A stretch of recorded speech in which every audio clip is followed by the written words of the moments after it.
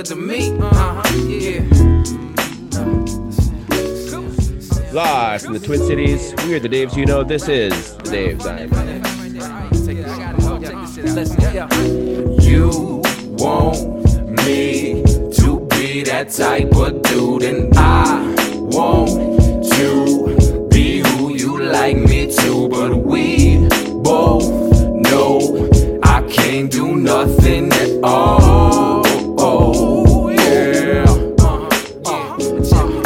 You say there's no use in walking out, and All right, and welcome back to Daves I Know, episode 262, the one where we make the playoffs again. So, woohoo! Woohoo! We have the regular crew here. Jess, how you doing? Good. Regaining my voice from yesterday. A little tired, but good and here for it. Excellent.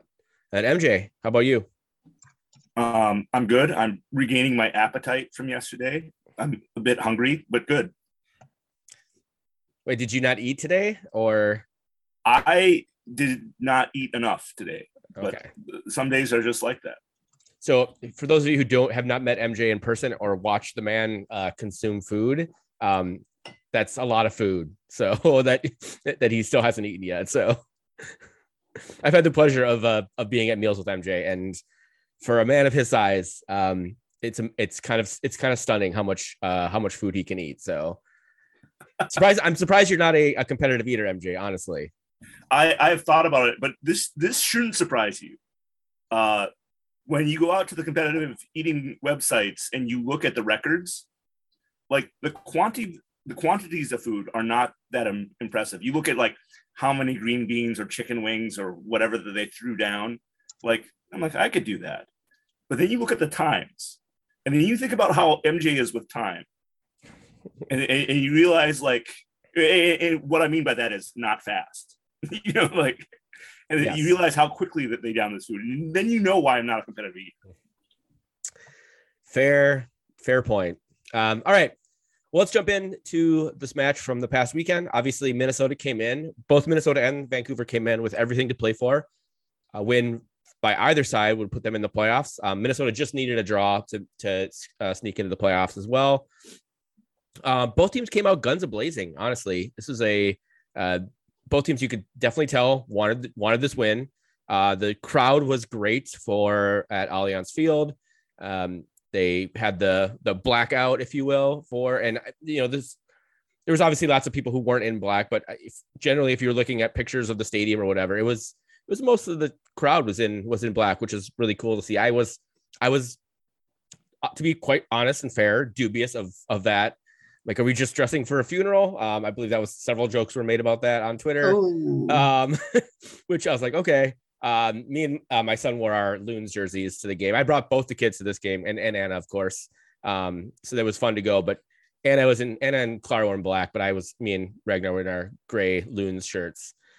But the crowd was in it from the start. It was kind of funny. It's like when they announced the officials and the players came out, and Inchi comes out, and he comes out and just starts pumping his fist at the Wonderwall as if we needed a conductor to say, let's start yelling and screaming, which I thought was kind of funny. But he was very pumped up. I hope someone got that on vid. Like, that would be hilarious. I would love to see that GIF. I'm not sure if he did or not, but it was quite funny to see. Also, he's just expressing his energy in the moment, David. He's expressing his energy in the moment, and that's fine. And he wants the supporters to match that energy, whatever that is. Yeah, because we don't do that every single fucking game. So, anyways, I mean, it was nice to see. Clearly, the teams were pumped up. Or if you guys saw, there was a really awesome tifo that was put together for Cal and Kindra. It's a thank you, Cal and Kindra, with like their outlines or whatever. It's been posted on social media a bunch. Unfortunately, I wasn't able to see it because I had to take my son. My son doesn't like the smoke, so we always go up before the national anthem starts so that we can get away from the smoke, and we go to the bathroom. He pretends to go potty, and then we come back out of the concourse and I buy him a Gatorade and a snack, and then we go back down and sit in our seats after the smoke is cleared. So The only time we're guaranteed to get smoke is I can make sure that he doesn't get it in his face. By the end of the game, he was doing much better with it. But yeah, that's one of the things he did not like this year at Minnesota United games. But I'm not going to not bring him or make him, I'll do whatever I can to help help him out and keep him covered and everything.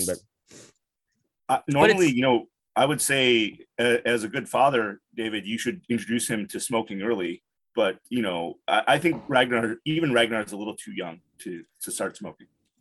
I agree. I used to smoke weed. I don't smoke anymore. I consume it in either seltzer or edible form. So, yeah, I mean, consuming smoke is bad for one's lungs. Yeah. Listen, I used to smoke, so I know. Me too. Anyway, so let's talk about the actual game. Let's not pussyfoot around here. In the first half, in the 6th minute, there was 3 great chances. There was 2 really good chances and a sort of half chance from Vancouver that DSC shut down. A shot from outside the box that he saved. The rebound kind of spilled to Julian Gressel, who had a really great chance. And Dane punched it away, went back out to a Vancouver player, and kind of, I think he mishit it because it kind of was a looping He ball. tried to head it. Yeah, tried to head it, and looping ball that Dane was able to stop. So right off the bat, Dane St. Clair has to step up and make 3 really good saves. And lots of back and forth. In the 17th minute, Minnesota gets their goal. Frago Fagapane scores it to make it 1-0 Minnesota United. This is a really great sequence. Minnesota, they're weird, like semi-press, kind of the press when we want to kind of offensive press. Vancouver's they're all standing around watching it on the replay and stuff earlier today. No one's coming to the ball. So the ball goes to a Vancouver player. Reynoso just kind of beats him to the ball. Toe pokes it away from him. Probably gets fouled, but the referee played advantage. Ball goes straight to Frago Fagapane, who just runs to the top of the box. Again, no Vancouver defenders step up to him. Amaria makes a really good run that sort of like freezes the defenders. And Frago Fagapane just at the top of the circle just hits it with his right foot, I will add, into the bottom left corner of the net. Past Thomas Hassel for Minnesota's first goal, Frago Fagapane's first goal in a few games, I believe, and giving Minnesota a 1-0 lead. It was an absolutely great goal. It was, I don't want to say it was against the run of play, but it was certainly opportunistic play by Minnesota United, specifically Reynoso and Fragapane. And that dummy run by Luis Amaria was pretty darn good too. He was not really cutting to create a passing lane. He was cutting to distract defenders, and he did the job. Right. He wasn't running at the goal. He was kind of running like perpendicular to the goal. Like there's no way that Fragapane makes that pass, because the only thing that he could do is maybe take it to the end line and cross it back across goal. Like Amari wasn't going to take a shot from there. But he created width, because whoever that back was that was on Luis Emery had to drift a little wider, and that opened up some space for Fragapane. And no one stepped to Fragapane, which was kind of fucking insane. So after that, it was kind of a back and forth affair. Minnesota never really seemed to be in doubt in the first half. So let's jump right to the second half. Oh, I want to say, so at halftime, very cool if you weren't there. I don't know if they showed this on the broadcast, but the Dark Clouds debuted their Heartberry gigantic flag, which is based on the Heartberry design, which is an indigenous person's designer who designed a sweatshirt for the Dark Clouds, I believe, last year. And all the money goes to abused women. Yes. Indigenous women. I can't remember what the name of the exact organization is. I'll try to remember and put it in the tweet or whatever if people are interested in donating. If there might still be some sweatshirts available. They're really nice, like super soft. Not like a zip up, just like a nice sweatshirt if you want to wear it to the office or just around. And it's a great like fall, like walking outside when it's like 50 degrees outside kind of sweater. But they debuted this gigantic, and it's a gigantic flag. And Peggy Flanagan, Lieutenant Governor Peggy Flanagan, was actually on the central capo stand to help. I think she was the first one to actually fly the flag, which was really cool. And it's fun to see the lieutenant governor, who's a huge soccer supporter, and also, you know, a Native American woman as well. So it was just a really cool thing, and that we were able to like make a gigantic ass flag for that will just be in the rotation of flags is also really, really cool. It's something you won't necessarily recognize on the broadcast. People watching won't necessarily recognize what it is, but it's there, and I think it's just really cool. So that was fun. Get to seeing that. All right, so let's start the second half. 57th minute, a great save for Dane St. Clair on a breakaway from, I can't remember the name, the Vancouver player who made it. Who the hell cares? Yeah. A minute later, Jonathan Gonzalez comes on for Mender Garcia. So Mender Garcia had picked up a knock in like the 53rd minute, went down, was able to keep playing, but came off 5 minutes later for Jonathan Gonzalez, who came in and kind of shifted Minnesota into like more of a 4-3-3. Robin Lod went up top, and on the right end, Jonathan Gonzalez sort of slotted in. Weirdly playing, I mean, he was playing more like a 10, but not really, because he was the one who's going forward quite a bit and Jonathan Gonzalez is not necessarily an 8 or a 10. He's more of a 6, a defensive midfielder. Again what a traditional 10 does. That's Reynoso's role. Kind of sits underneath the 9, so sits like below Amaria, and sort of helps facilitate, right? MJ like receives the ball from midfield and is the one who like distributes the ball to Fragapane or Amaria or Garcia. Okay. Anyways, 69th minute, MJ. This is your favorite moment, right? Yeah, I mean, it was nice. DJ Taylor gets the ball on the right wing. He passes over to Reynoso. Reynoso immediately passes to Lod. Lod does a give, go. I mean, it was a Lod to Fragapane, back. Yeah, Lod to Fragapane back to Lod. And there might have been even another exchange in there. I think there was. Yeah, I think it was like Lod, Fragapane, back to Lod, back to Fragapane, back to Lod. Needless to say, a number of passes were made. Lod should have scored. Some defender named Ranko Vasilinovic came and slid down and made it hard, and I think Lod had to take the shot earlier than he wanted to. So way to go, Ranko. But yeah, what a pretty set of passes, just missing the ball in the fucking net. Yeah, that was probably the closest one. Lod had a couple other opportunities during the game where he had some shots that just kind of skied over the bar. So that was first game back in quite some time. He just needs to get his shooting boots back on. 74th minute, Joseph Rosales comes on for Robin Lod, giving Lod a break. And then 3 minutes later, Jonathan Gonzalez scores his first Minnesota goal, first MLS goal. This was an interesting one. Rosales takes the ball. It's deflected off a Vancouver defender. I'm not sure. He certainly wasn't trying to shoot. He wasn't certainly trying to cross. I think he was trying to pass to Amaria, actually, who was making a run down the middle. The ball deflects off of the Vancouver defender. And for some fucking reason, Jonathan Gonzalez is playing as a striker at this point, or a right wing. And he's right there as the ball just kind of falls to him. And he's able to just more or less just pass it into the back of the net, right in front of the wonder wall. He kind of peeled off. He wasn't sure how to celebrate. like you go to the wonder wall and you celebrate the wonder wall, but he kind of peeled back and found Rosales right away. But the entire place erupted when Fragapane scored. I think when Jonathan Gonzalez scored, again, the entire place erupted, and I think a lot of sphincters got a lot less tight with a 2-goal lead in the 77th minute. So it was a hell of a goal. I could relax my buttocks, that's for sure. It was a hell of a goal. I mean, I've liked Jonathan Gonzalez since they brought him in. I really hope they his fit is weird for this team, unfortunately. But I really hope that they develop him.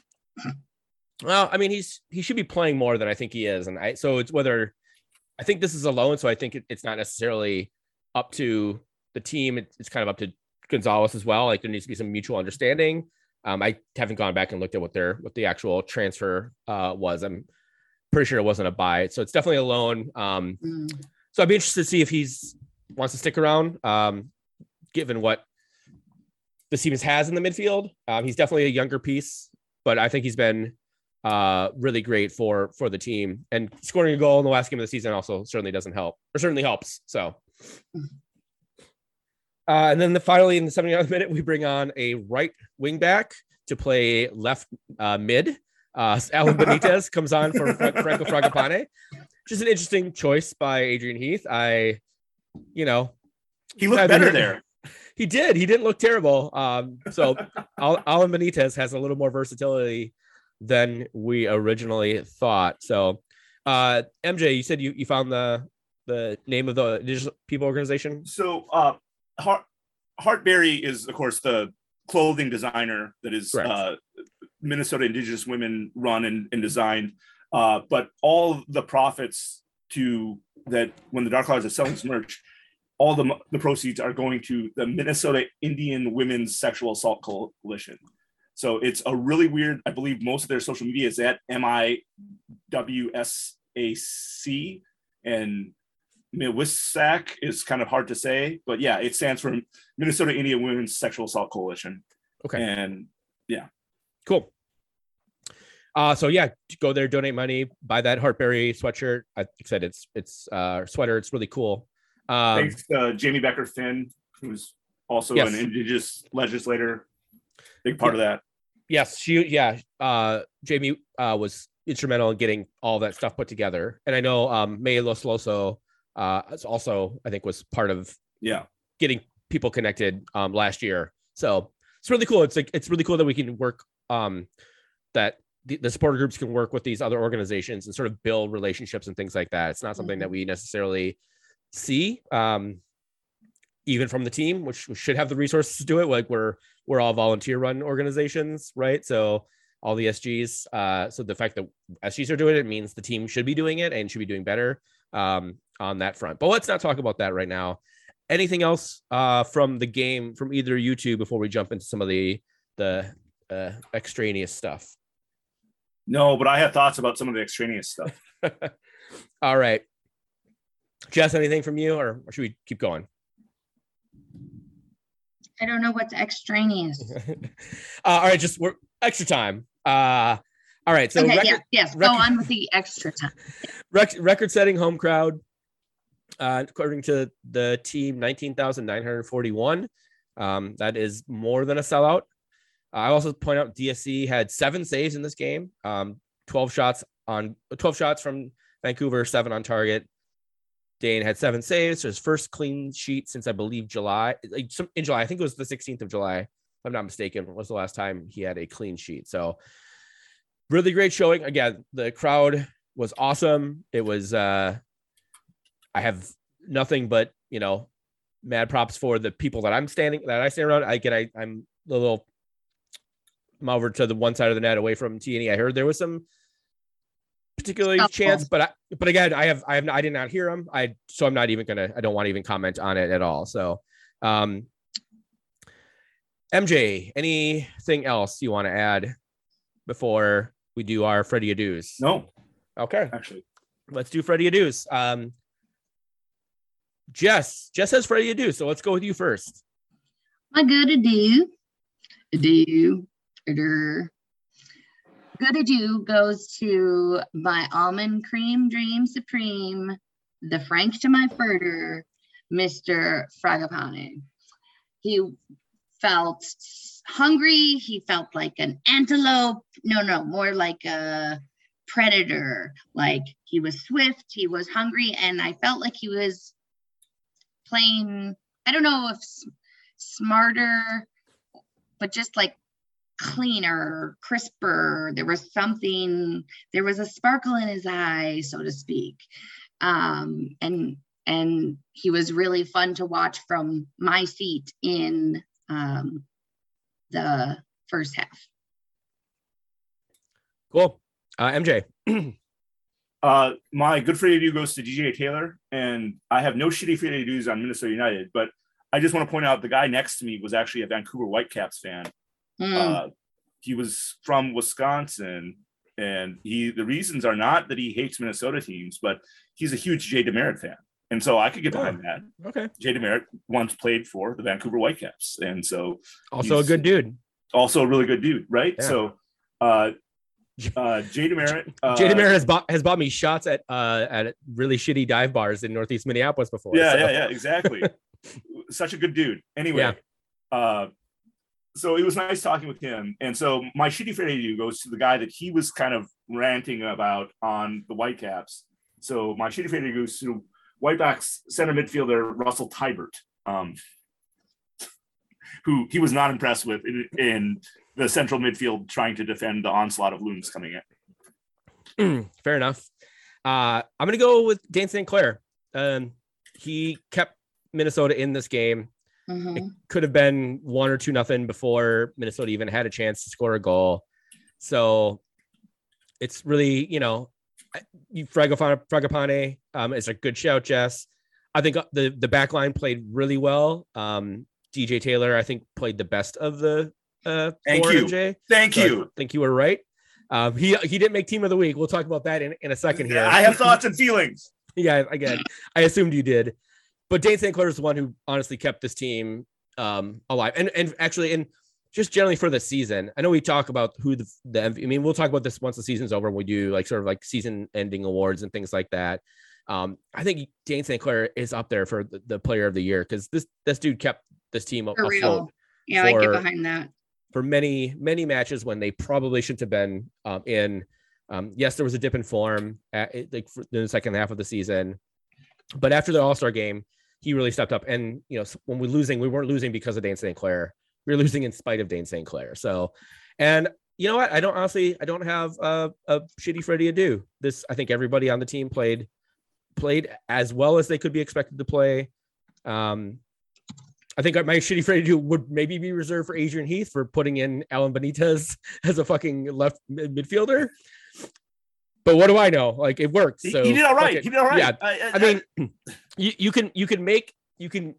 can do something well for the wrong reason. And that is often what Heath does. He stumbles into the right decision, but for the wrong reason. So, or the right outcome, but for the wrong reason. So it's one of those, it's a conundrum amongst many sports fans. It's that's the right thing to do, but it fails. Or what the fuck are you doing? That's insane. And then it actually works. And then you're like, well, what the fuck do I know? So, whatever. Soccer genius, Adrian Heath. Noted soccer genius, Adrian Heath. So, all right, Jess, let's hit it. Post-match, hot or not review. Hot like hell. Winning. It just never goes out of style. Now, it doesn't have a season. Winning is the original black, and it feels good. Speaking of black, neither hot nor not. I just question for the crowdsourcing. I'm either even more ADHD and less observant than I might have previously guessed and missed it, but I don't think I noticed a big difference in the crowd with the blackout. But again, I'm not saying that's because there wasn't a difference necessarily. But then I also had the thought that would we be more scary in a blackout in a night game, like a 7 p.m. game? Feel like if we get a home something out of the next shenanigans, the next round of shenanigans, we should try that at like a 7 p.m. game because that might be more noticeable. Yes, but before you go, I'll just say you couldn't really tell it in the stadium, but if you watch the replay or watch some of the highlights or something and they show the crowd, you definitely can tell. It's so it definitely it's because you'd be walking around the concourse wherever you see people not in black or whatever. Maybe even your role, but you definitely could watching the broadcast. You definitely could tell. Now you're right. If it's at night or something, that would be make a lot more sense. So we'll talk about some potential playoff hosting scenarios in the next section. So I'll let you finish. Keep going. Sorry. I just want to interject there. Yes, no, thank you. Interjection appreciated. Okay, not hot. Coach Sartini, aka Mr. Bean. Dude was hippity hopping and waving his long gangly limbs all over the place. Had to take off his jacket. He got so worked up, and he revealed his rare and mysterious genetic trait. Ladies and gents, I noticed, unless mine eyes deceive me, that this man has an inverted ass. He has an innie for an ass. I took a couple of quick shots in the moment for, like Guinness Book of World Records, claim to fame. And I just want to does anybody think there's a less sexy character than Mr. Bean? I tried to rack my mind. But there's really, he's a physical comedy. He's a lot about boogers. He always looks bad. And I know that's his comedy routine, and it's funny. But I'll tell you what, the idea of Mr. Bean and hot, they've just never been in the same thought bubble. I DM me if you have a worse / better suggestion. I say DM you if you have a bean fetish. Or a bean fetish like that I want to hear. I want to hear more about that for sure. Personal win, because winning is the essence of hotness, still and always. I'm pleased to say that I managed to stay in line for the claw machine on the lawn pre-match. I almost let the ADHD anxiety get the best of me. Like, oh, maybe we should get in line for the gates because it's getting really long. But no, we stood our ground. And I am pleased to say, not only did I claw myself a fine, medium-sized piece of Minnesota United apparel. I appreciate the mediums out there. So did my companion for the match, winners. I love winning and being with winners and being a winner. And that's obvious. I'm a Dave. Finally, warm and fuzzy in the right way, not any wrong way. It shouldn't be any hotter than warm when you're fuzzy. Singing Wonderwall to end the regular season when I least expected it with good company. It's a good thing. Excellent. Thank you so Martha much. Stewart. Yeah. All right. Moving along. So now the Loons will play at FC Dallas on Monday, the 17th. So a week from today, actually, literally as we are recording, we'll be in the middle of the first half. So we are going to probably push our recording back a day. We're not going to be recording while we're playing a game, but I will be at the Black Card. I'm hoping either or both of my co-hosts here will be at the Black Card for the match. It is a Monday night. It is a school night. So totally understand, but maybe plan your a late start on Tuesday morning or just take the next day off. 2-1 victory. So we've played Dallas at Frisco on May 22nd. We had a 2-1 victory. And then we got smoked by Dallas at home here 3-0 on the 3rd of September. That was literally like 4 days after we got smoked by RSL 3-0 in at Rio Tinto. So,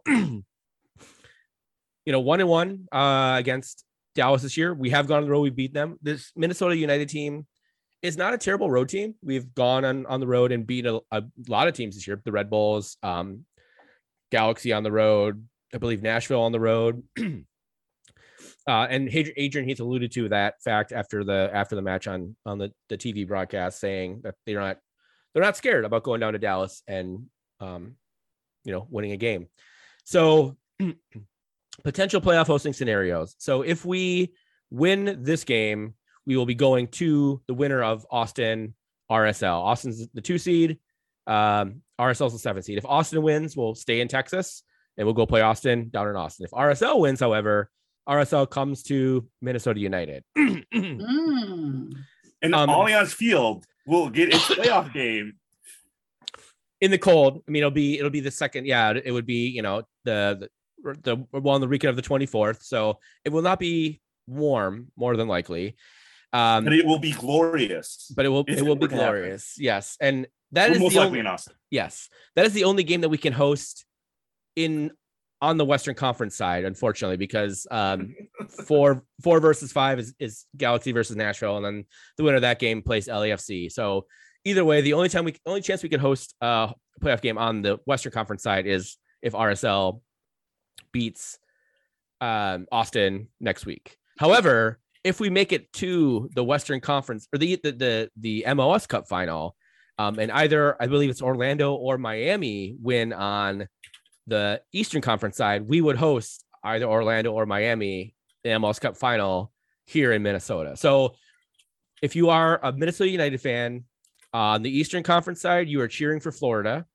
All teams Florida, Orlando and Miami cheer for Florida, which, you know, is not necessarily something we'd want to do because Orlando's owned by Ziggy Wilf and fuck Miami. But in order for us to host a playoff game, we need one of the Florida sides to advance to the to win the Eastern Conference. Oh, so okay. Yeah, if we want to host the MLS Cup, basically. Exactly. Yeah, we have there's 2 teams that we can host against, and those are the 2 teams. They're both from Florida. So go Florida. Yeah. So those are our potential playoff hosting scenarios. There's potentially 3 teams we can host against. It's a very slim possibility that we'll host either of them, but you know, as teams get eliminated, if our teams that we can host against are still sticking around, then, you know, and we will know when we play Dallas, because we play Dallas on Monday. Will be the last game of the first round of the playoffs. So we will know by that time our game kicks off whether or not we have an opportunity to host. If RSL knocks off Austin, we'll know if we win that game against Dallas that we're hosting. So there'll be some added incentive as well. So cheer for RSL. I believe they play on Saturday, and then obviously cheer for Florida teams until we're eliminated from the playoffs. Then fuck Florida. So, question: did Minnesota United dodge a bullet by not getting in the 5th seed? We took the 6th seed. Everyone was high when we were like 3rd or 4th in the West. Mm-hmm. When we dropped down to 6th, it seems kind of crappy. Like we're like the second to the last one into the playoffs. But David, to echo something you said earlier this season about not wanting to be on the side of the bracket that LAFC is on, Mm-hmm. We now avoid LAFC and LA Galaxy, where that's the gauntlet that Nashville in the 5th seed has to run. Mm-hmm. I mean, Nashville's never making it. You could say that. I mean, if we had been the 4 seed, we would obviously host a playoff game. I think we would want to I'd rather host a playoff game and then have to go to LAFC. LAFC has not been super great in the playoffs, so they were the best team. They are the Shield winners this year, the Supporter Shield winners.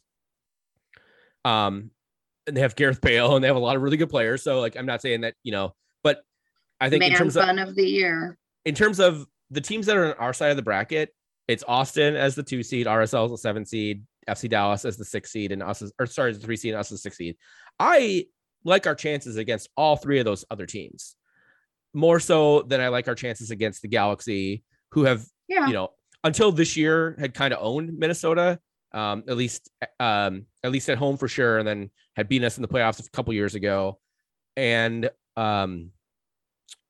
or LAFC, which again, like, they don't have the greatest playoff track record, but they are a really good team. Mm-hmm. They were the best team in the league this year. So, so yes, I think we maybe did kind of dodge a bullet, silver lining, what have you, of being the 6th seed instead of the 5th seed. Mm-hmm. But again, you know, I'd much rather have been a 2, 3, or 4 seed and been hosting a playoff game. Yeah. So agreed. There's we looked, you know, that's the other thing too. We looked good in this game, or we looked much better than we have. Maybe not as good as we were during that stretch run in August, you know, July, August, where we, you know, went like 7-1-1 or something like that, or 6-1-1. But we looked much closer to that than we did that game against San Jose a week ago, or any of the FC Dallas game, or any of the games that we've been playing in this last really terrible stretch. So whether it's getting Lude back, sounds like Bongi might be available on Monday, especially given there's extra time. Sounds like he was running sprints on Friday before the match.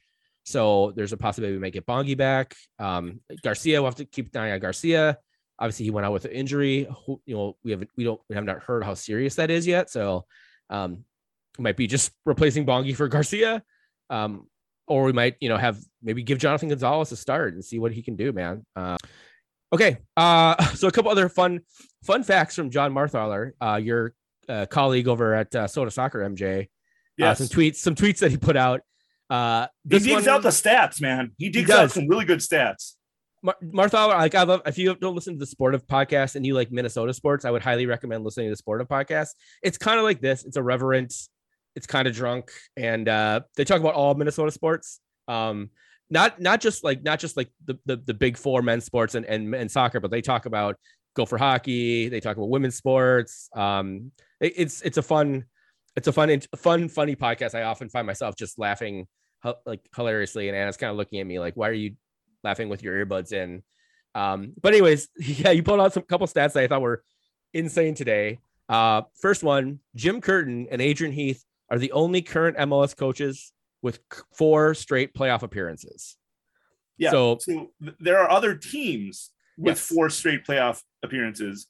The other teams are like the Red Bulls, NYCFC, and I think that in Philadelphia, obviously with Curtin. They're all in the Eastern Conference. Minnesota's the only Western Conference team that has made the playoffs 4 straight years. Which again, is because Seattle didn't make it this year, because Seattle had made the playoffs 11 straight years or something like that. So because Brian Schmetzer. Yeah, because Seattle fucked up. Or did the thing and won CONCACAF Champions League. So you can't really call their season a complete loss.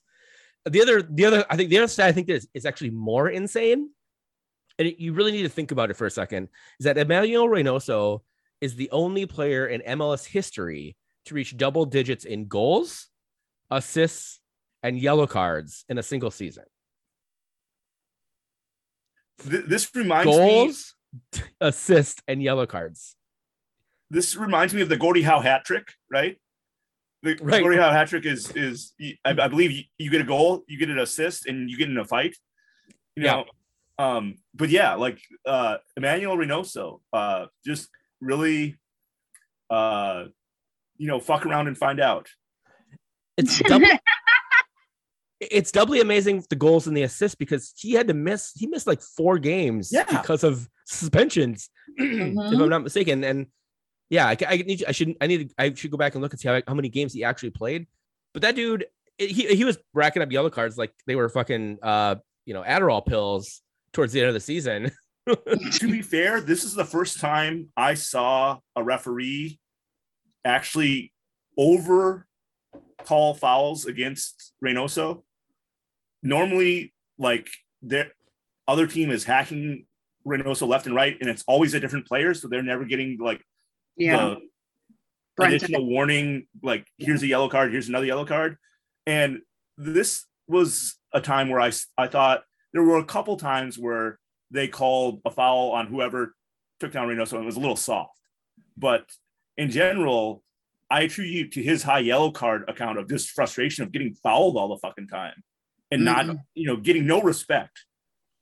Also, I think sometimes the foul gets called his way and sometimes it goes the other way. Like, often I think because everybody gangs up on him, limbs are flying, feet are flying. Like, I think when there are a lot of occasions where both players go down, Reynoso and whomever, and it, like, something's called, it doesn't always go against Reynoso, but it can more often. Yeah, it's and I know Heath has complained about this several times, and he's not wrong in this. I mean, I'm not one here for Heath bitching about shit, but he's definitely not wrong in that Reynoso gets most teams' entire game plans is take out Reynoso however you possibly can, and figure the rest of the shit out later. And he does get way more abuse from other players. And, like, you know what? If the referee's not going to call it, like, you should keep doing it if that's the game plan and that's what's working. So I don't begrudge other teams of doing it.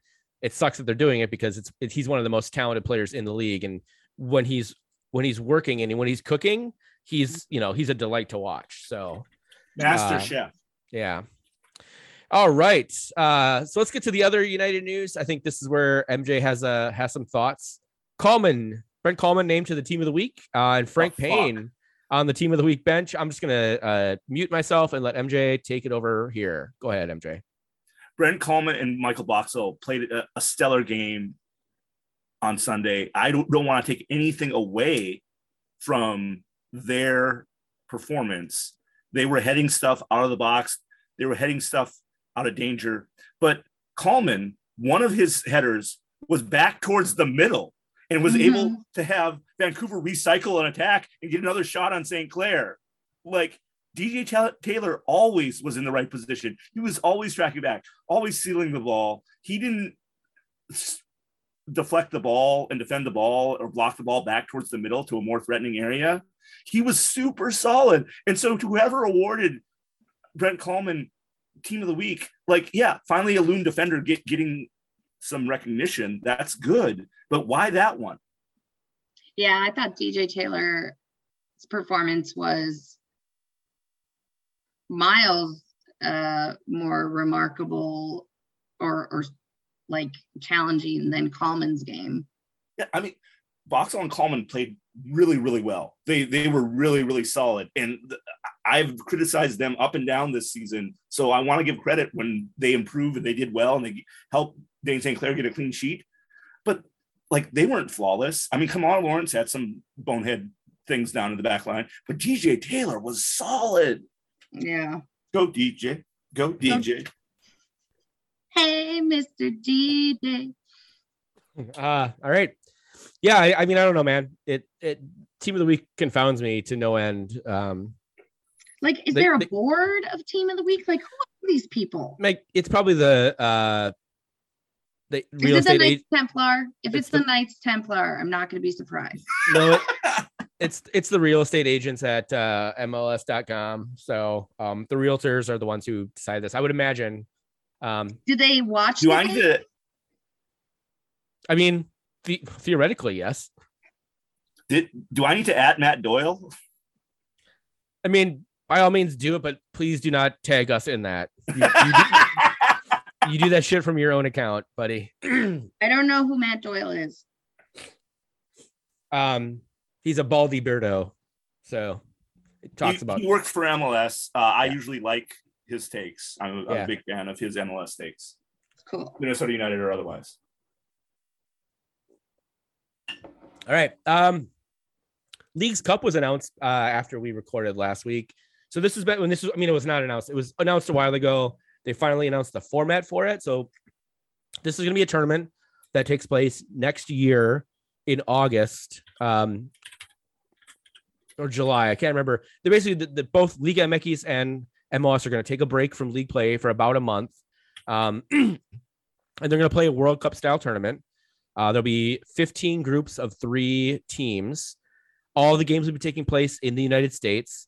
And the Loons as being the 13th best team in the Supporter Shield in MLS will host 2 games of the tournament. So each team so there'll be 15 groups of 3.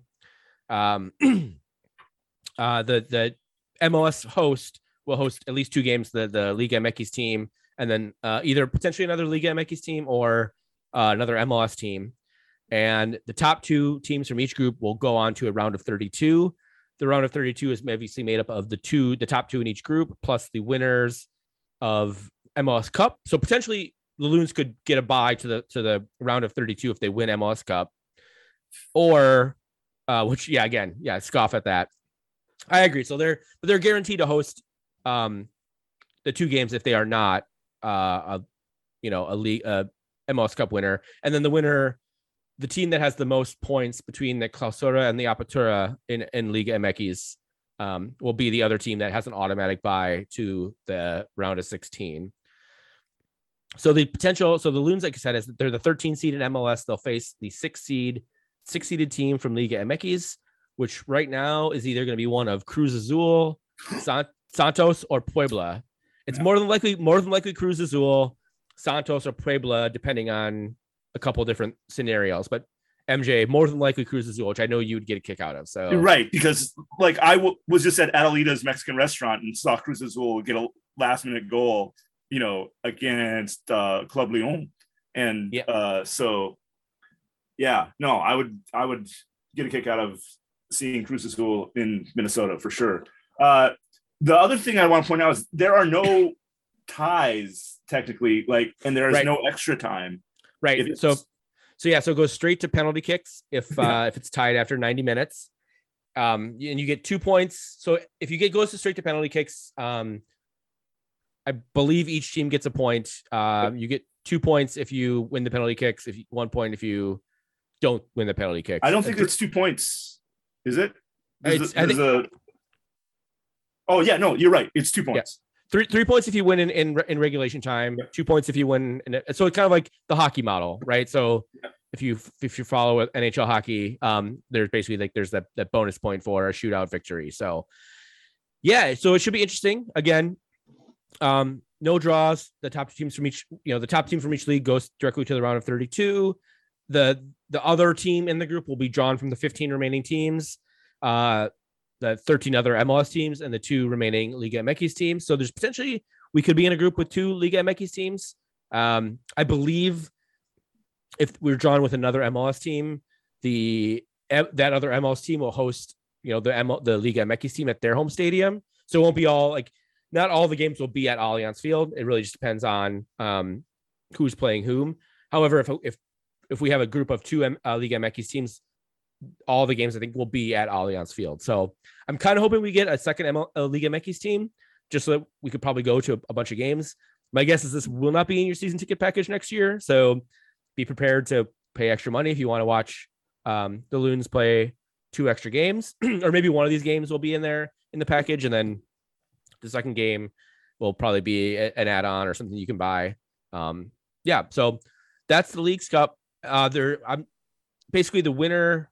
The top 3 teams at the tournament once you get through the group stages and a straight knockout round, just like everybody else, it's single elimination. The top 3 teams get bids to CONCACAF Champions League, with the top team, the winner, whether it's a Liga MX team or an MLS team, getting a straight bye to the round of 16. So you don't have to go through the group stage or whatever of the CONCACAF Champions League tournament. So, and then there's lots of extra prize money on avail as well. So should be really cool. I'm really glad that Loons are going to be hosting at least 2 games next year. And if we win, then we go straight to the round of 32. So win the MLS Cup. So another reason to win the tournament. So, all right, MJ, you have some Loons birthdays. Yeah, just to track back, because last week we had Andy Greeter on, and I didn't want to take a lot of extra time when he was doing a get-to-know game or anything like that. But just very briefly, last week, October 3rd, Eric Dick turned 28 years old, backup goalkeeper, and who has looked solid, except for in that U.S. Open Cup game where he did not look solid at all. But, happy belated birthday to Eric Dick. And then on October 4th, the day following, one Team of the Week winner, Brent Coleman, turned 32 years old. What an old dude. Happy birthday to both of them. Cool. All right, well, let's take a break. When we come back, we'll talk some Gopher soccer. We have some Minnesota Aurora news, and we'll break down this FC Dallas game that's coming up on Monday. We'll be right back. You want me to be that type of dude, and I want to be who you like me to, but we both know I can't do nothing at all. Oh, yeah. All right, and we are back with this post-victory Minnesota United Dave's I Know podcast. We're going to jump into Gopher soccer, also victorious this weekend. MJ, take it away. We had a 1-0 win over Iowa. Yeah, it was nice to go to a game and just relax and watch soccer at Elizabeth Lyle Robbie Stadium. Beautiful autumn day, 1 p.m. in the afternoon. So even warmer or more gorgeous than the Minnesota United game, I would say. 1-0 win. It was senior day. So pre-game, the Gophers honored Izzy Brown, Sadie Harper, Ava Brewer, Megan Plashko, and Gabby Cesarone. The really cool thing is a lot of those seniors got minutes and made a big impact in this game versus Iowa. Number one, Gabby Cesarone, a center back, steps up and just nails a beautiful kick off of McKenna Beisman corner to put the Gophers up 1-0. And then Egan's own Megan Plashko gets 6 saves, her 5th clean sheet of the season. And so they win. I, of course, got there on time, but not early enough to get a seat where I maybe would be most ideal. But so I was sitting a little bit more towards some Iowa fans, and right behind me is Iowa rock star midfielder Haley Rydberg's mom and like their whole family. Like we're talking like her boyfriend's sister, you know, her siblings, her like aunts and uncles. They came from Illinois and Wisconsin and Iowa and all over the place to watch Haley Rydberg. And to the Gophers' credit, they really took Rydberg and the other attacking players from Iowa out of the picture. They played some really good defense up and down the pitch. I learned from Haley's mom that Haley and Gabby went to the same Illinois high school, St. Charles North, and played club together. So that was kind of fun. St. Charles, Illinois? Yeah. Oh, wait. Never mind. Go on. Anyway, so yeah, they played both Scholastic and club together. And so I was wondering why Haley's mom was like just ratting on Gabby Cesarone all the time. She's like, watch out for number 12. And I was like, is that because she scored the goal? I was like, no, she knows her personally. She knows her family. They're good friends.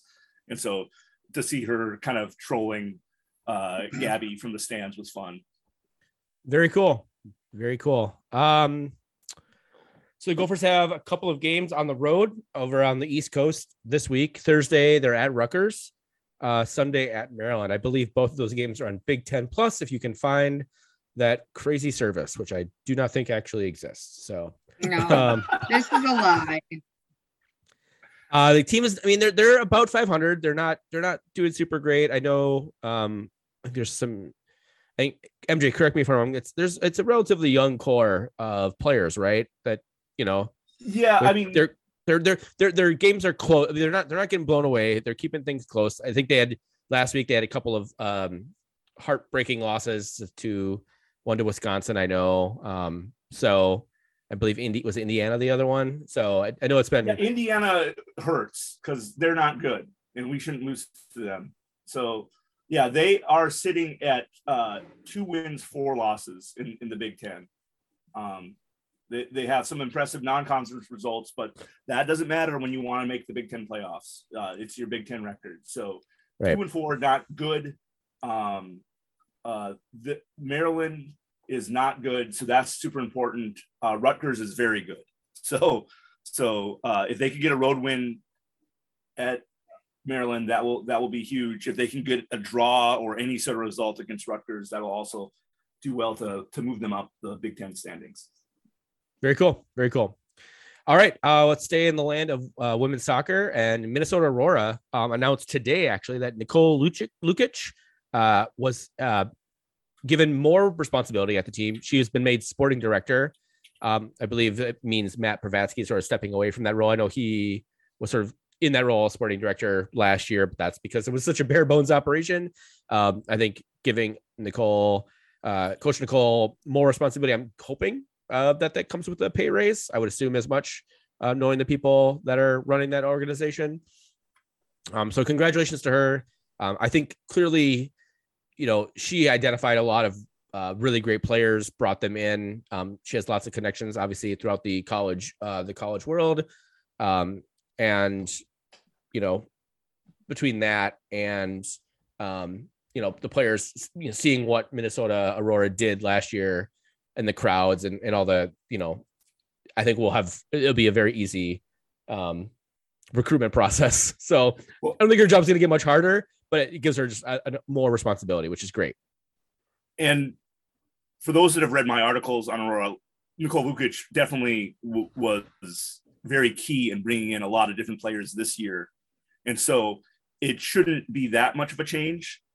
And I'm not saying it's just a change in title only, like Matt Tvetsky did probably was helping out recruiting players and researching players and scouting. But Nicole Vukic did do a lot to, with her assistant coaches, evaluating players and choosing who was going to make the final squad. So this is just going to be a natural fit. And for those that are worried that they're going to hire some other head coach, no, she's still going to be the head coach. Very cool. All right. Let's jump into talking about the FC Dallas match coming up again next week. Right now, if as we're recording, we'll be probably just getting done with halftime and getting ready to start the second half. So if you can, put yourself in the mind space of where we are right now. Minnesota is obviously not the favorite. Dallas is the favorite, plus 105. Minnesota is plus 225 to win this game. This game will be, again, I said 8:30 Monday night on FS1. So if you're looking for it on your TV dial, who do we need to look out for on FC Dallas? MJ, I'll throw it to you to start. So a couple of U.S. men's national team veterans, Paul Arriola and Sebastian Lletget. But maybe Paul Arriola, who will probably be going to Qatar for the World Cup. So more than likely. Well, Jesus Ferreira will probably be going to the Jesus Ferreira. Yeah, we have three veterans. Two of whom are probably on the plane to Qatar. Paxton Pomykal not going to Qatar. Unfortunately not. No. Yeah, Arriola, Ferreira, and then the other Velasco across the front line. So Dallas plays a standard 4-3-3. They are who they are. There's nothing. They've managed to maintain their lineup pretty well. They've gotten healthy at the right time. I believe when Franco Yara, Ferreira, and Velasco are on the field together, FC Dallas is 8-1-0. So only one loss in the last 9 games. And all three of those dudes are healthy. So it would not surprise me at all to see all three of those dudes on the field. And then not Paxton Pomykal. Paul Arriola makes up sort of a fourth man of that 3-man front line that FC Dallas likes to play. So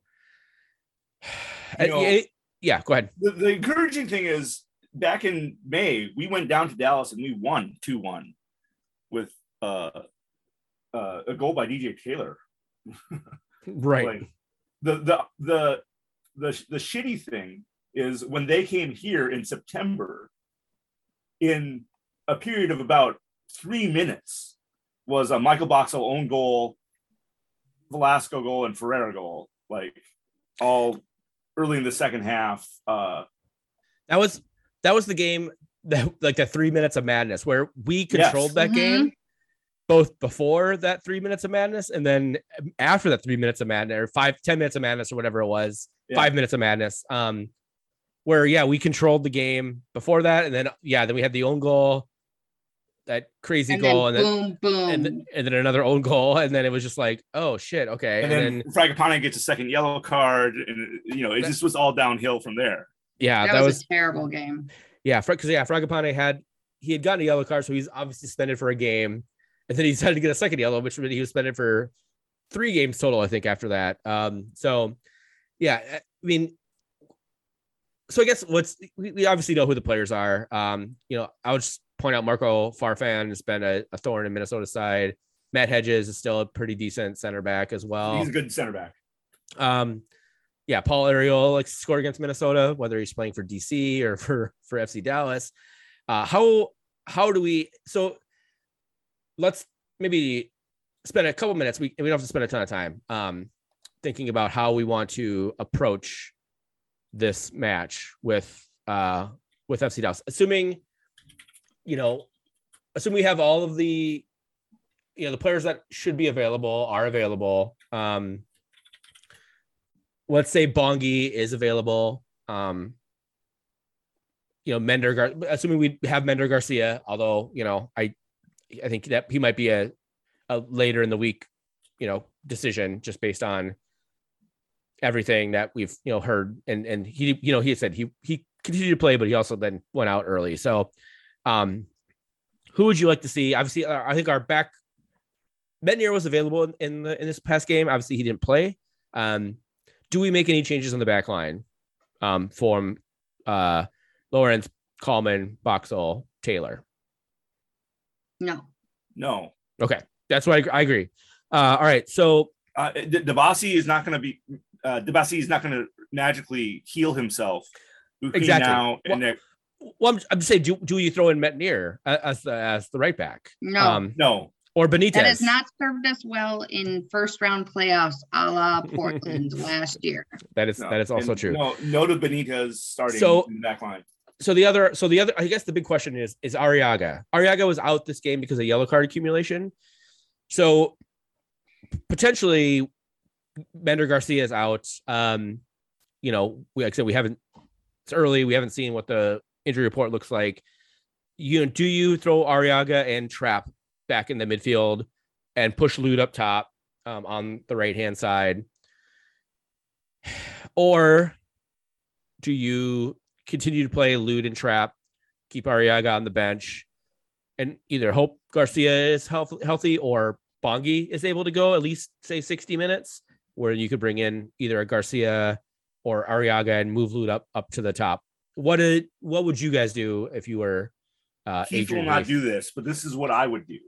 I would keep Lute and Trapp in the center midfield and not push Lute up to the right wing spot. And if Mender Garcia and Bongi can't go at the right wing spot, put Alan Benitez at right wing. Mm-hmm. That's what I would do. But Heath won't do that. Yeah. He'll do some other crazy shit. He'll start Arriaga at center midfield and move Lute to right wing or something else. I mean, that's not. He'll start Abu Delmati. I don't know. He'll do something. That's not crazy. Yeah, Abu Delmati was like been totally non-existent on the team, and for good fucking reasons. I don't mean putting. He likes Trapp and Arriaga for some reason. They are not good together. No, they've shown that. Leave Arriaga out, Mr. Smurfhead. I mean, Joseph Rosales came on, so you could, if you don't want to put in Arriaga, you could put in Rosales with Will Trapp and you said have Lute on that right wing. I think the Benitez shout is interesting because if he doesn't have to play defense, right? If you're right, yeah, just go forward and fucking cross the ball into the box. That's an interesting proposition to me. So yeah, chaos at the right wing. Whether it's Bongi, Benitez, put chaos at the right wing. I really like how Lute basically compensates when Trapp gets out of position. Yes. Lute helps out in that center midfield defensively in a way that is not destroyer like Ozzy Alonso, but reliable like Ozzy Alonso. And so that's what I like about Lute in that center midfield over Arriaga or Rosales. It just feels good to have him there, Robin. Yeah. He's still going to get shots on goal. It's nice to see him back. We missed him. Agreed.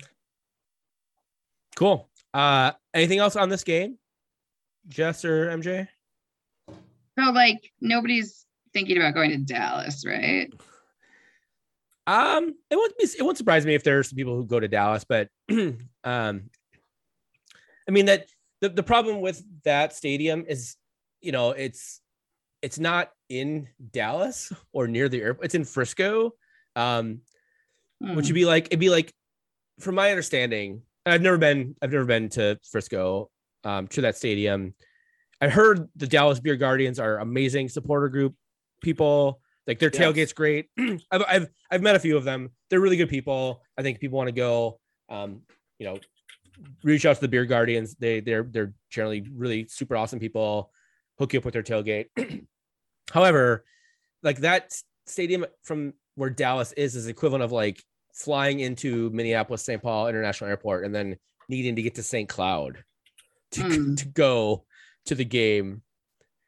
Yeah, and not then centrally located. yeah, so it's not like that's the entire like Dallas Fort Worth area is it's more or less a big 494 694 loop, but that loop is like from St. Cloud to like Rochester or Mankato, right? It's a big ass fucking loop. It's a huge loop. Yeah, that's from my understanding of people and maybe I might be exaggerating it a little bit, but I don't think I'm exaggerating it by too terribly much. So it is 29 miles north of Dallas.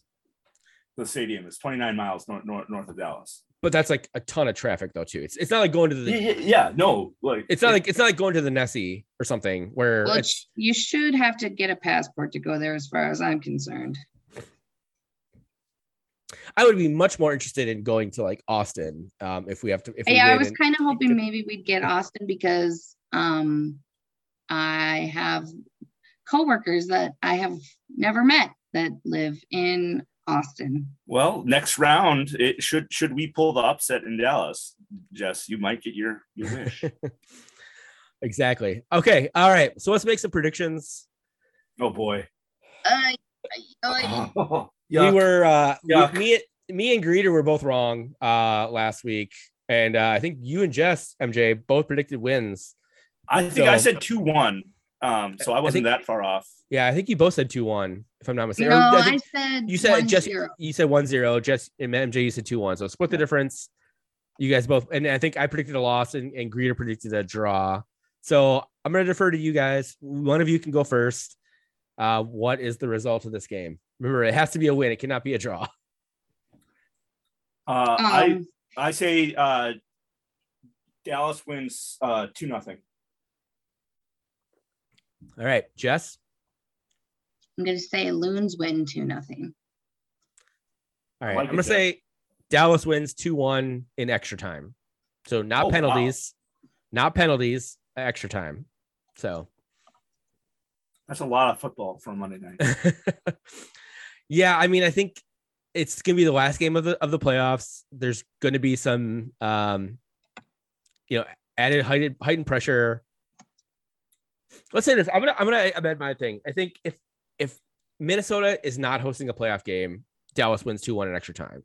If Minnesota has the opportunity to host the playoff game, I think Minnesota loses 2-0 in regular time. Jess, you don't have to write this down. So either way we lose. It's how aggressive do we lose? Zeller, I know you to be a complicated guy, but my goodness. Listeners, I hope you were taking notes. If you don't, just hit the rewind button and re-listen to that for you to just process the beautiful brain that is David Zeller. All right. So for that you have to never mind. You have to explain this crossover mashup to me. Yeah, so so Eric and Rodrigo, I don't know if Rodrigo listens to this podcast. I know Eric Silverberman listens to this podcast. I listen to the fucking football show podcast.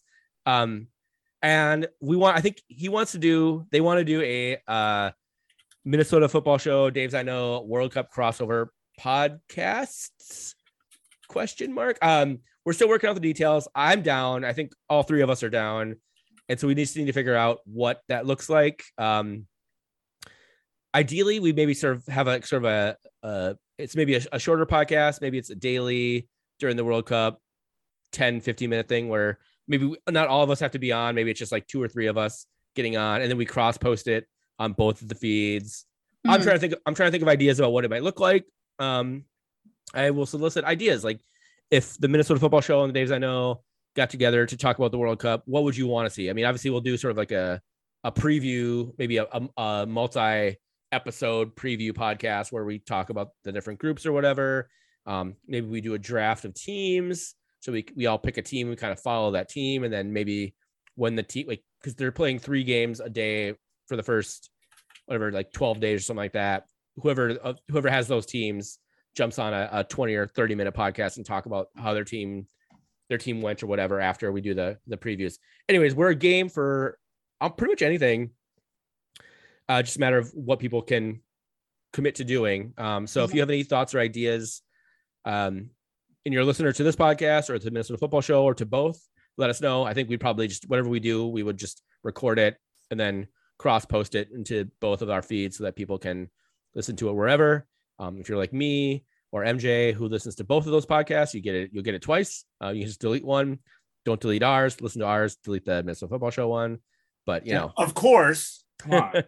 So if anybody has any thoughts, I'm going to chat with Eric and Jess and MJ and Rodrigo and Bridget, and we'll kick around some ideas and see what makes the most sense. But if anybody has anything right away, let us know, because I think we'll probably try and make some decisions here in the next week or so, because we only have so much time before the World Cup actually kicks off in November. So we want to make sure we give everybody plenty of time to research teams and do all that fun stuff. So, and then finally, women's international break.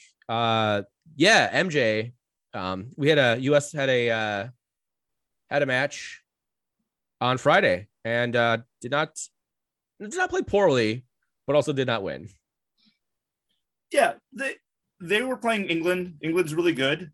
I would say England brought their A team, and we brought our maybe A- team. You know, true. Kat Macario has been out she's out injured. Alex Morgan was out, and we had, I can't remember who the other main player was. And to be fair, England also had a couple players out, but like nobody as dynamic as Macario or Alex Morgan for that matter. Alex Morgan, Golden Boot winner at NWSL. Let's not forget that. So yeah, so those claiming we played our B team, or like listing all the new players to the U.S. women's national team, like Trinity Rodney. Trinity Rodney's good. Like all the new players we brought in. Sophie Smith is fucking good. Awesome. Yeah. So like anyone saying that we sent our B squad or like making excuses, there's no excuses here. Unless you want to claim that VAR was wrong and Trinity Rodman was onside. It wasn't. It was the offside was on Sophie Smith, not Trinity Rodman, by the way. Oh, my bad. But yeah, VAR was also wrong. So, but yeah, like we should have equalized. It should have been 2-2, blah, blah, blah. But yeah, I think it's good for the women's game, or good hype, that, you know, the defending world champions lose to England. I think that's a nice, you know, going into the 2023 Women's World Cup, that's a nice feather in England's cap. I don't care that much about a friendly. It was good seeing some of our younger, less experienced players get some U.S. women's national team experience. I will say I'm blanking on her name. I think it was Cook, the center back on the first England goal. Just made a mess of that goal. Not defending well. The penalty that England got was again assisted by VAR. Weirdly enough, VAR in England favored the English team. So, you know, put on your MJ. Put on your MJ. That works. Put on your MJ and on caps for that one. The offside was terrible, but I mean, whatever. She may have been offside by inches, but you could not tell from the cameras that Sophie Smith, who received the pass and then took it upfield and then passed to Trinity Rodman, was offside. Like from just like the eye watching it in the angles that they had, you could not tell that she was offside. So whatever magical Harry Potter bullshit that they pulled to make that happen, good for them. And then the you know, again, the VAR for the penalty, was it probably a penalty? Probably, but it was also not called. And the last now I'm blanking on, I was going to say one more thing and I was really passionate about it. Now I have forgotten. I hate it when that happens. What I was going to say. However, to MJ's point, like, you know, the U.S. team has unfortunately not had a really competitive match. I mean, outside of the CONCACAF W championship final with Canada, they haven't really had a competitive match since. The two wins against Nigeria are impressive. The wins against South Korea, like not that impressive. Yeah, no. They haven't really had a competitive match since the Olympics, when they lost to Canada in the semifinals of the tournament that Canada ultimately ended up winning. If you want to call like crapping out of the Sheep Leaves Cup like this year, those were somewhat competitive, but yeah. So anyway, so there's an interesting conversation in women's soccer, especially at the professional level, of like, is the U.S. slipping? Are the European leagues catching up to NWSL? Yes. And we didn't even talk about the Yates report and all the ramifications of that and things like that. I mean, there was a really great show of solidarity between the England players and the U.S. Women's players and they wore the teal armbands to support victims of sexual abuse, which was great. And I mean, there's lots of those English players played in NWSL, so they are potentially part of the pool of players that were affected dramatically by all the shit that's been going on in U.S. soccer. And let's be fair, if it's going on in U.S. soccer, it's probably going on in other female federations around the world. We're not U.S. is not the only one that this is a problem. As we're seeing by the Hockey Canada stuff, there's been lots of rampant sexual assault and things like that in other federations around the world too. So Australia women's national team, had their grooming scandal. Yeah. So it was a really, I mean, to play that game literally like 2 days after the Yates report dropped was kind of incredible. And the fact that the women's team played as well as they did in spite of all that, because that's, there was a lot of serious allegations and serious shit that was brought to light. And that I think a lot of those women, I mean, obviously a lot of those women already knew about it, right? It was brought to the light to the rest of us who had heard, obviously the Athletic Meg Linehan wrote some really great pieces back in 2021, sort of outing some of this stuff. And then I think there's a Washington Post writer, I can't remember what her name was, who did a lot of research on this and really broke some stories as well. So this has been sort of semi-known in the soccer sphere, but to that report, just if you haven't read it, I would highly recommend reading it. Grant Wall had a great breakdown. Like he's like, read the summary and then read some of the other stuff. Like he had a way to read it that made a lot of sense. So if you the Grant Wall podcast, I would go back and find that. It was last week, I believe, where he kind of sort of broke down how you should read it, parse it out if you want to like dig into it. You don't want to read because there's a lot of like, appendices and things like that. So yeah, we didn't even really talk about that last week, which is, was my bad. We also had Greeter on and just lots of other stuff going on, but yeah, definitely check that out. All right, so the U.S. women play one more game in this international break. That is tomorrow or today, if you're listening to this podcast, 1:30 p.m. on ESPN2 against España. This game's in Spain, right, MJ? Correct. It is in Spain. Yeah, it's good. It's good for the 1:30 p.m. Central start time. It's great for. Well, I wasn't sure if it was in another European country, but it's great for the women's national team to be playing some games on foreign soil in theoretically harsher environments. There was over 90,000 people at Wembley for that game against England. That is as close as you're going to get to like a crazy World Cup, and that was all. I mean, almost all supporting England, right? Like when the U.S. women's national team plays in Australia and New Zealand for the 2023 World Cup, there'll be a lot of people in those stadiums, but they won't be all against the U.S. unless, of course, they're playing Australia or New Zealand. So It was a great opportunity for the U.S. women's team to play again in a very because I mean, even though the CONCACAF W championships were in Mexico, they were not as well attended as we would have hoped they would have been. So it was great for them to play in an atmosphere that was clearly aggressive and definitely against them. The only other problem with the Spain match is that there's I'm not sure how much you're following it, MJ, but there's a lot of issues going on with the Spanish Federation and a lot of their players. So I'm actually even surprised that this game is honestly going on. So no, fill me in. There's I'm gonna mess it up, so I'm gonna say as little as possible, but there's like 15 players that are feuding with the Federation, and I don't remember exactly what it's about. I think there's some pay stuff involved. The Federation has sort of dug in their heels, much like the U.S. Federation did with the U.S. women and their CBA. And I don't think they're playing. So this while this should be a good match for the U.S. Played Spain in the most recent World Cup. I think in the knockout round, if I'm not mistaken, the round of 16. I don't think it'll be the same sort of Spanish team that has been progressing and getting better and better over the last, 8 to 12 years. So. Yeah, because when they have all their players are really good. Yeah, there's a lot of Barcelona. Barcelona's one of the better women's teams in Europe. So, all right, quickly, let's you want to run down some other women's scores quick, and then we'll get out of here. There's some Women's World Cup qualifying going on in Europe. We're just going to skip that and go straight to some friendlies here. German women played France, won to a 1-1 draw. Those are two teams to watch out for in the Women's World Cup coming up. Brazil is touring Europe. They had a friendly 4-1 win in Norway. And then today they beat Italy 1-0. Spain, who will be playing the U.S. Earlier on Friday, they drew Sweden 1-1, which points to what David said, they're not having all their best players. Australia on Saturday beat South Africa 4-1. Ecuador lost at home to Panama 0-1. And Colombia beat Paraguay 1-0. Japan beats New Zealand 2-0 on Sunday. And in a goal fest, Poland draws Argentina 2-2.